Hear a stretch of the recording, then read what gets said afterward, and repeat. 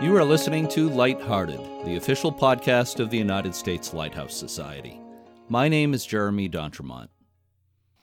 My co-host is Cindy Johnson, Operations Manager of Friends of Portsmouth Harbor Lighthouses here on the New Hampshire Seacoast. Thanks for being with me today, Cindy. We are recording today at the Exeter Inn in Exeter, New Hampshire. So what's new in the lighthouse world, Cindy? Well, Jeremy, here on the seacoast of New Hampshire, we're gearing up for open house season at Portsmouth Harbor Light in Newcastle, New Hampshire.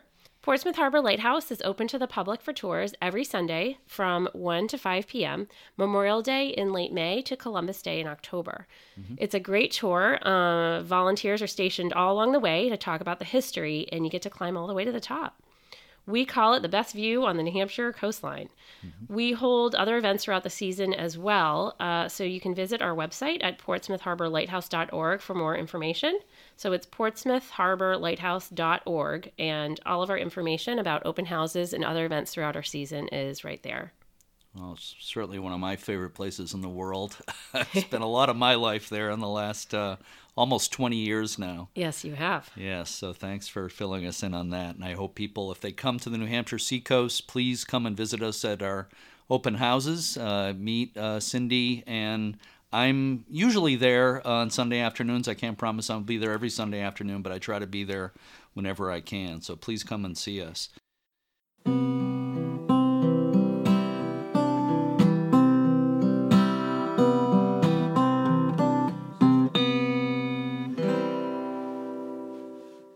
We're going to kick things off with Chad Kaiser, the general manager of the new Dungeness Lighthouse in Washington.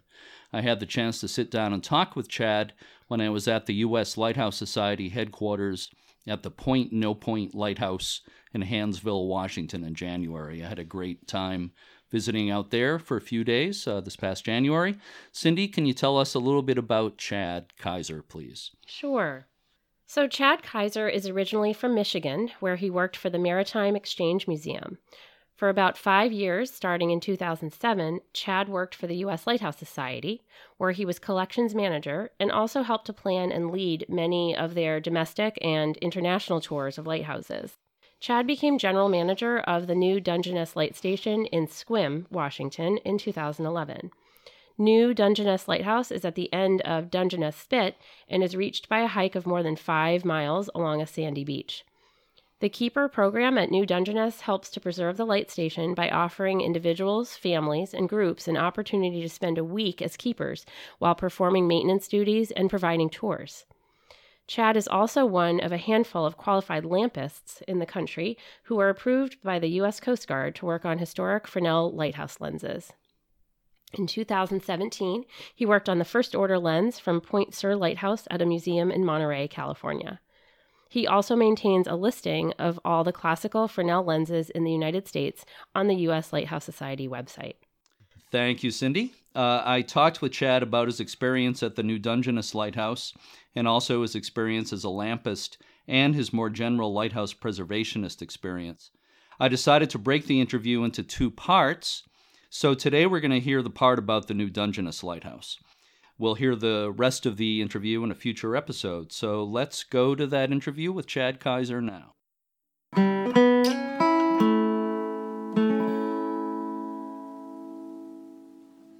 Thanks so much for being with me today, Chad. Thanks for having me. First, I'd like to talk about your role with the new Dungeness Light Station. This is probably not easy to answer in a few words, but can you tell me a little bit about what your job as general manager there entails? There's a pretty extreme emphasis on general with the general manager. My job out there entails many, many different things, whether it's managing volunteers or the ongoing maintenance of the light station or working with our fleet of trucks and trailers and boats, or taking reservations for the actual keepers program where we have volunteer keepers that pay to stay out at the lighthouse for a week at a time. The thing that really amazes me about New Dungeness Light Station, and I've only seen it from afar. I've looked at it from a kind of across the spit there. I've never walked out to it. Sometime I'd like to give that a shot. But the thing that amazes me is it's so remote, yet it's so popular at the same time. I read somewhere that more than 100,000 people visit the Dungeness National Wildlife Refuge each year. How many of those people actually make it to the lighthouse who walk out there? The rough numbers are about 10% of the people that visit the refuge make it out to the lighthouse. Okay. That still leaves us with over 10,000 visits a year. And those are just the people that sign the logbook. Yeah. We always think that there's more people that actually visit the lighthouse than actually sign the logbook. Right. So it's still pretty popular. So 10,000 people a year that have to do a 10-plus mile round-trip walk on soft sand is pretty impressive. We feel it is. Yeah, I think that's absolutely amazing. What draws people to the light station? Well, there's two different people that visit. Some are the daily visits that hike out, and the others are the keepers that stay out there. Mm-hmm. And I believe they're out there for two separate reasons. The people that hike out there on a daily basis, they are there because they've done an internet search and they're searching for things to do out on the Olympic Peninsula. And visiting the wildlife refuge is number 2 or number 3 for things to do on the Olympic Peninsula. And it's a beautiful walk. If you're physically able to do it, you're walking 5 miles out into the Strait of Juan de Fuca, and you get to see ships and submarines and all kinds of wildlife in the wildlife refuge. And then by the time you make it out to the lighthouse, you visit the light station where there's cold, clean running water and a nice clean bathroom, and you get to visit the light station and then turn around and head home for the day. The other types of people that stay out there are the keepers. And we run the program as a keepers program. It's not a bed and breakfast or a vacation stay. When you stay out at the lighthouse, you stay out there for a week at a time. We give you a ride out and we give you a ride back. But in between, the station is yours. Mm-hmm. So you and your friends or you and your family, you are keepers. You're modern day keepers. You're responsible for raising and lowering the flag and keeping the bathroom clean and giving all the tours and general maintenance. It's your job to water that lawn and mow that lawn and edge the sidewalk and wash windows and do any general maintenance that you're able to do. Mm-hmm. We have a list of required things that you have to do with your group for the week. And then if you might happen to have some additional skills, like maybe you were maybe you cleaned houses for a living, we'd have you do a deep clean, or you were an electrician, or you are a licensed electrician, and we might have you do some minor electrical thing that needs to be taken care of. If you were a carpenter, we might have you work on a door that's sticking. So there's a lot of different things that can be done out there, and it really is an immersive experience for the people that stay out. It sure looks like a really successful program. How many people take part in that each year? It's a couple hundred every year. It really varies by the year, but it's around between 200 and 300 people a year that stay out at the lighthouse. And what months of the year does it operate? It's 365 days a year. Uh-huh. We're very, very proud to say that we've had keepers or volunteers, someone out on the station every single day since 1994, when we began taking responsibility for the station. Living in New England like I do, it's amazing to me that someplace can operate every day of the year, this latitude. Well, there are only windows when we can go back and forth to the lighthouse. Even if I want to go out there to handle a small project, it usually means that I have to stay out there a minimum of 24 hours, because there's a tide window that we have to work within to drive on the beach. Mm-hmm. When the tide's high, there's no beach to drive on. Mm-hmm. So a lot of times we'll drive out there on the low tide, and then the tide will come back in, and 24 hours later is the next nice low tide where we can come back into shore.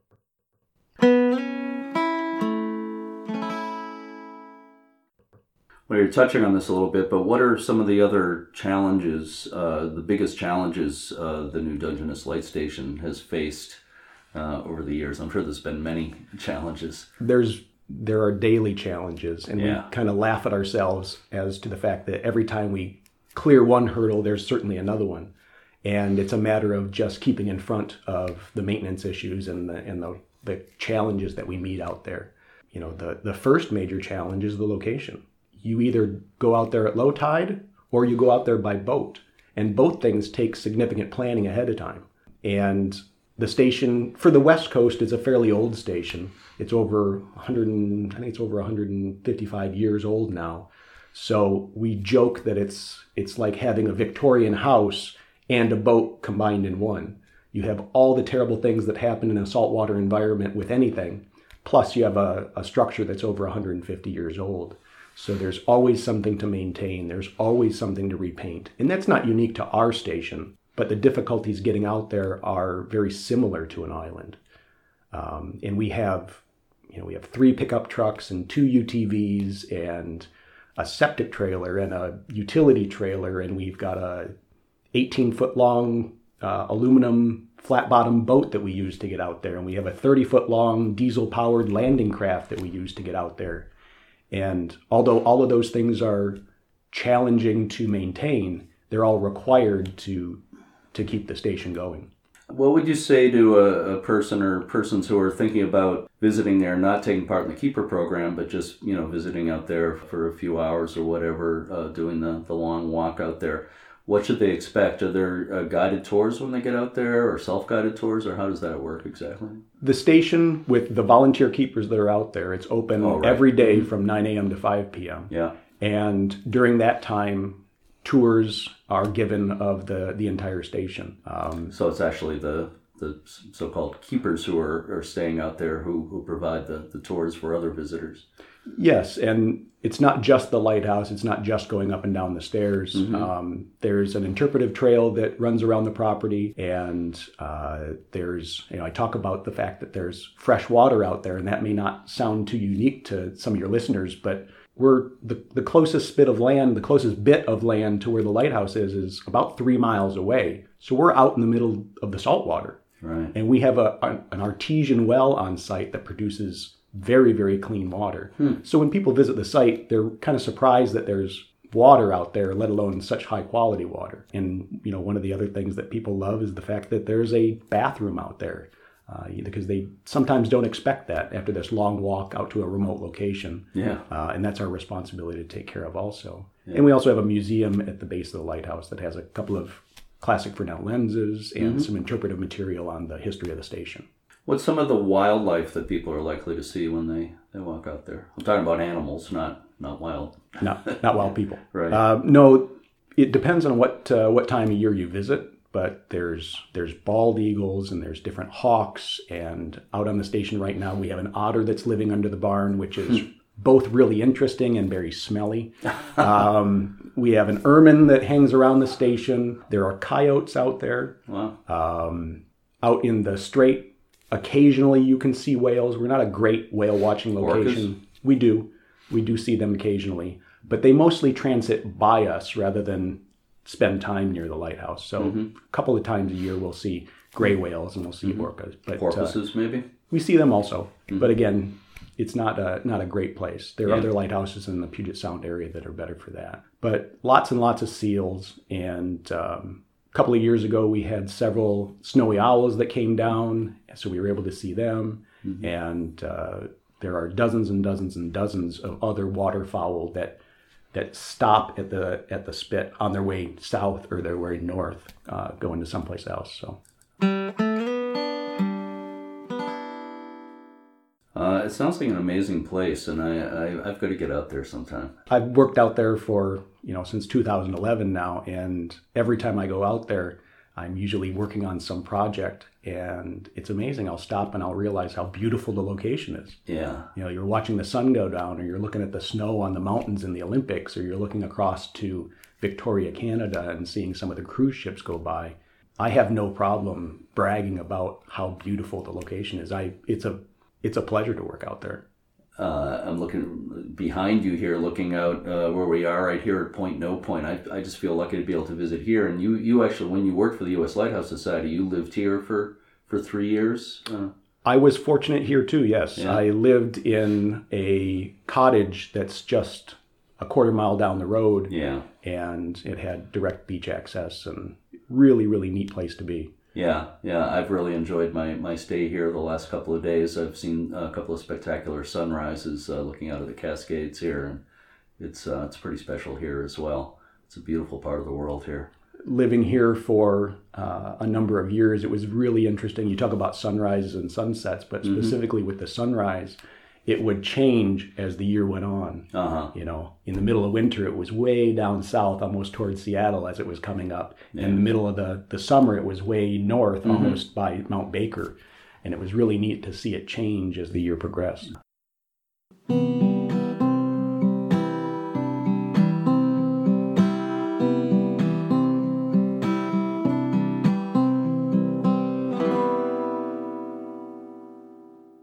Okay, it's time now for the segment of Lighthearted, where we discuss a segment of lighthouse history. Last time we started with the very beginnings of the use of light for navigation. Today we're going to tell you about the Pharos of Alexandria, which can rightfully be called the granddaddy of all lighthouses. It was an architectural and technological triumph and is considered one of the 7 wonders of the ancient world. The Macedonian conqueror Alexander the Great founded the city of Alexandria around the Nile River Delta in 332 BC, and it included an island called Pharos that had served as a refuge for pirates. Alexander died 9 years later, and the city was completed by Ptolemy Soter, the new ruler of Egypt. Ptolemy wanted a suitable structure to guide vessels into the harbor at Alexandria and to serve as a symbol of his great city. So he authorized the building of a lighthouse, the Pharos of Alexandria, in 290 BC. A lighthouse was a necessity if Alexandria was to grow as a maritime port, because the west coast of Egypt is flat, making it difficult to see from the ocean. The great novelist and Alexandria expert E.M. Forster suggested that the lighthouse was also used as part of a system for relaying messages to other towers on the North African coast. The lighthouse stood at the northern tip of Pharos Island, which is at the mouth of the eastern harbor of Alexandria. For many years, a causeway provided access to the island.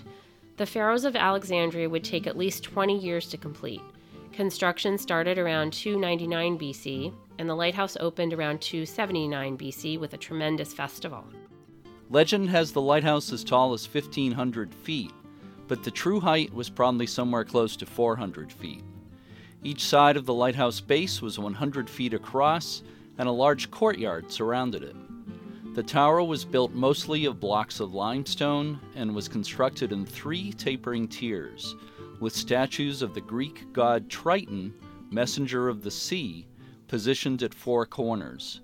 At the summit, for part of the tower's history, was a giant statue that may have been Poseidon, god of the sea, or Helios, god of the sun. A wood and pitch fire burned continuously at the lantern level of the lighthouse, producing a light at night that could be seen nearly 30 miles to sea. The light was said to be so bright that it was sometimes mistaken for a star. Some historians have theorized that mirrors amplified the light and may have doubled as a sort of telescope, allowing the spotting of approaching ships. There have even been legends that a mirror was used as a weapon to set fire to enemy ships as they approached. In the Middle Ages, the Pharos of Alexandria was converted into a mosque. It was destroyed by an earthquake in the 1300s after standing for more than 1,500 years. Parts of its ruins were incorporated into a fort on the site. In the fall of 1994, a team of archaeological divers found blocks of stone and sculptures from the Pharos of Alexandria. A detailed database of the artifacts was created, and the area is now an underwater archaeological park. Tourists with scuba gear can swim around the remains of the famous lighthouse. Because the world's first great lighthouse was built on the island of Pharos, the name became so famous that the word Pharos became the root of the word lighthouse in the French, Italian, Spanish, and Romanian languages. And a person who studies lighthouses is known as a pharologist. Next time, we'll tell you about the ancient Roman lighthouse at Dover, England, the oldest standing lighthouse in the world.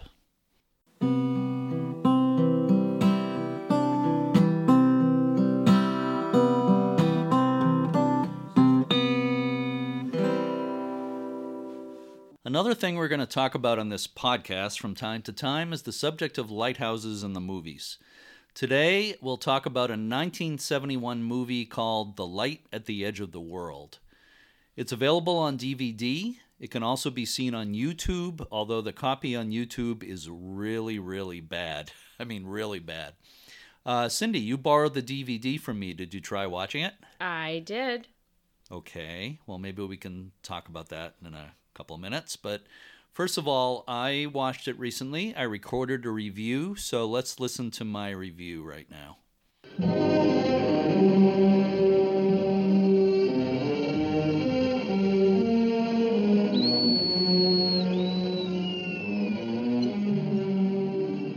Popular French novelist Jules Verne wrote the book The Light at the End of the World in 1901, and it was published after his death in 1905. The inspiration for the setting of the novel was the San Juan del Salvamento lighthouse off the tip of Argentina near Cape Horn. The story was set in the 1860s. The novel was adapted into a movie in 1971, with the name slightly changed to The Light at the Edge of the World. It was a co-production between the production company of American star Kirk Douglas, who starred in the movie, and Alexander Salkin's Volcano Productions. The director was Kevin Billington, who had directed a 1970 comedy called The Rise and Rise of Michael Rimmer that starred, among others, John Cleese and Graham Chapman of Monty Python fame. The Light at the Edge of the World was shot in Spain with an international cast and crew. Kirk Douglas starred as Will Denton, assistant lighthouse keeper, an American running from a dark secret in his past. His co-stars included Yul Brynner as the pirate captain, Jonathan Congra, the English actress Samantha Agar as a shipwreck victim who was captured by the pirates, and Fernando Rey as the head lighthouse keeper. Here's a clip of Fernando Rey as the head keeper, a former ship captain, talking to Kirk Douglas as the assistant keeper. That light is much too yellow. It's the whale oil. You can't see whale oil 2 miles. I see it everywhere. You can smell it, too. I've had ships, Mr. Denton. Captain, this is not a ship. This isn't just another job, Mr. Denton. And that's not just another light up there. Nope, it's an argon burner, multi-wick, oil-fed dioptic system with a beam... That's enough, Mr. Denton. I watched the movie on a bad DVD copy bought through Amazon. The picture and sound quality are mediocre, but it's more watchable than the awful copy that is posted on YouTube. I can't really recommend that you spend $15 to buy the DVD, but the film does have its highlights. It's one of the rare adventure movies ever made where a lighthouse keeper is the hero. As my wife said when it was over, the moral of the story is, don't mess with a lighthouse keeper. Kirk Douglas, as usual, made a vigorous and compelling action hero, and Yul Brynner, of course, brought his unique, commanding presence to the role of the pirate captain who invades the island. The pirates, by the way, extinguish the light so that ships will run up on the rocks and they can salvage the cargo from the wrecks. William Denton, this is your captain. Hear me. This light will burn no more. Some aspects of the plot are muddled and confusing, and the editing feels abrupt, as if large chunks of film were excised to speed up the action. Worst of all, the movie is full of strangely sadistic scenes of extreme violence and animal cruelty. And horror of horrors, there's even a scene where the Fresnel lens in the lighthouse is smashed, and the lighthouse itself is destroyed in the climax.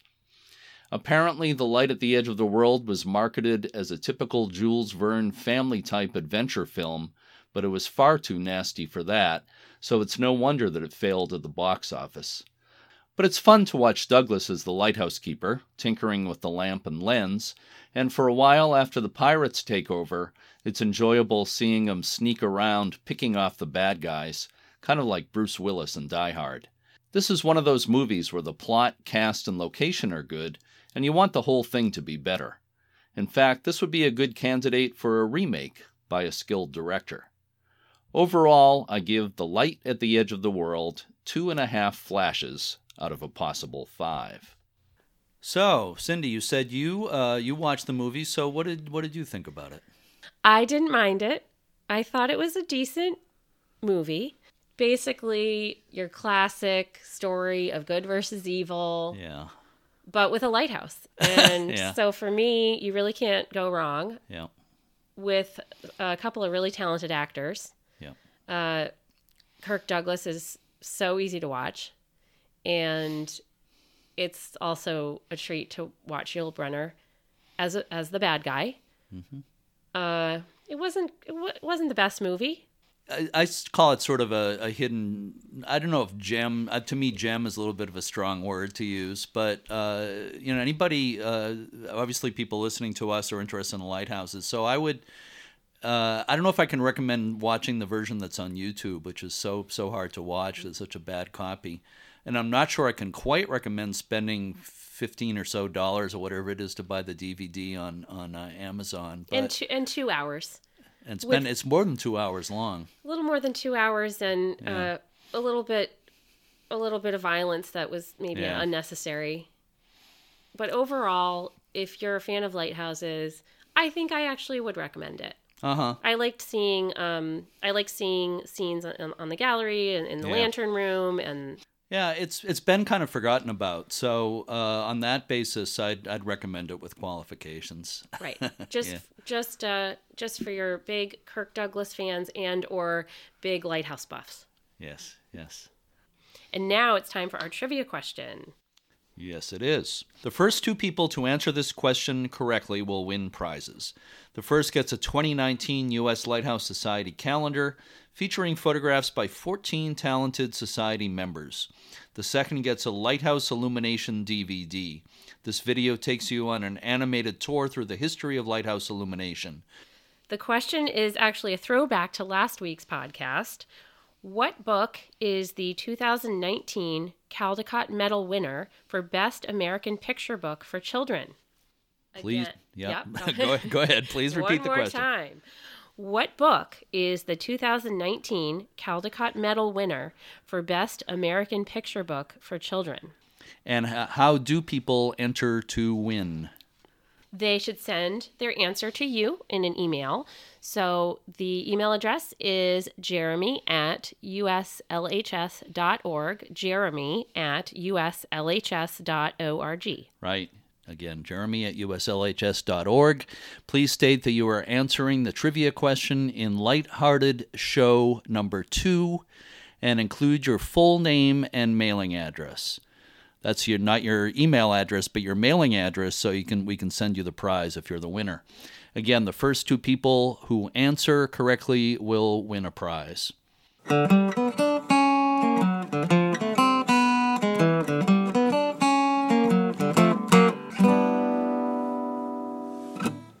Thank you to the management of the Exeter Inn, where we've been recording this program today. Thanks to everyone with the U.S. Lighthouse Society, especially Jeff Gales, Maria Guevara, Tom Wheeler, Tom Tagg, everybody at the offices at Point No Point in Washington. Very special thanks to Kirk Douglas and Yul Brynner and all the stars of The Light at the Edge of the World. And of course, thank you to my co-host, Cindy Johnson. Any parting words, Cindy? Well, thank you, Jeremy. I'm really excited to be part of another episode of Lighthearted. And if I may just mention one more time to folks to maybe visit the website for Portsmouth Harbor Lighthouse to learn about our events and for our upcoming season, portsmouthharborlighthouse.org. Well, thank you, Cindy. And again, I hope some of our listeners might come and visit us at Portsmouth Harbor Lighthouse this summer. For sure. And again, thank you all for listening. And until next time, keep a good light.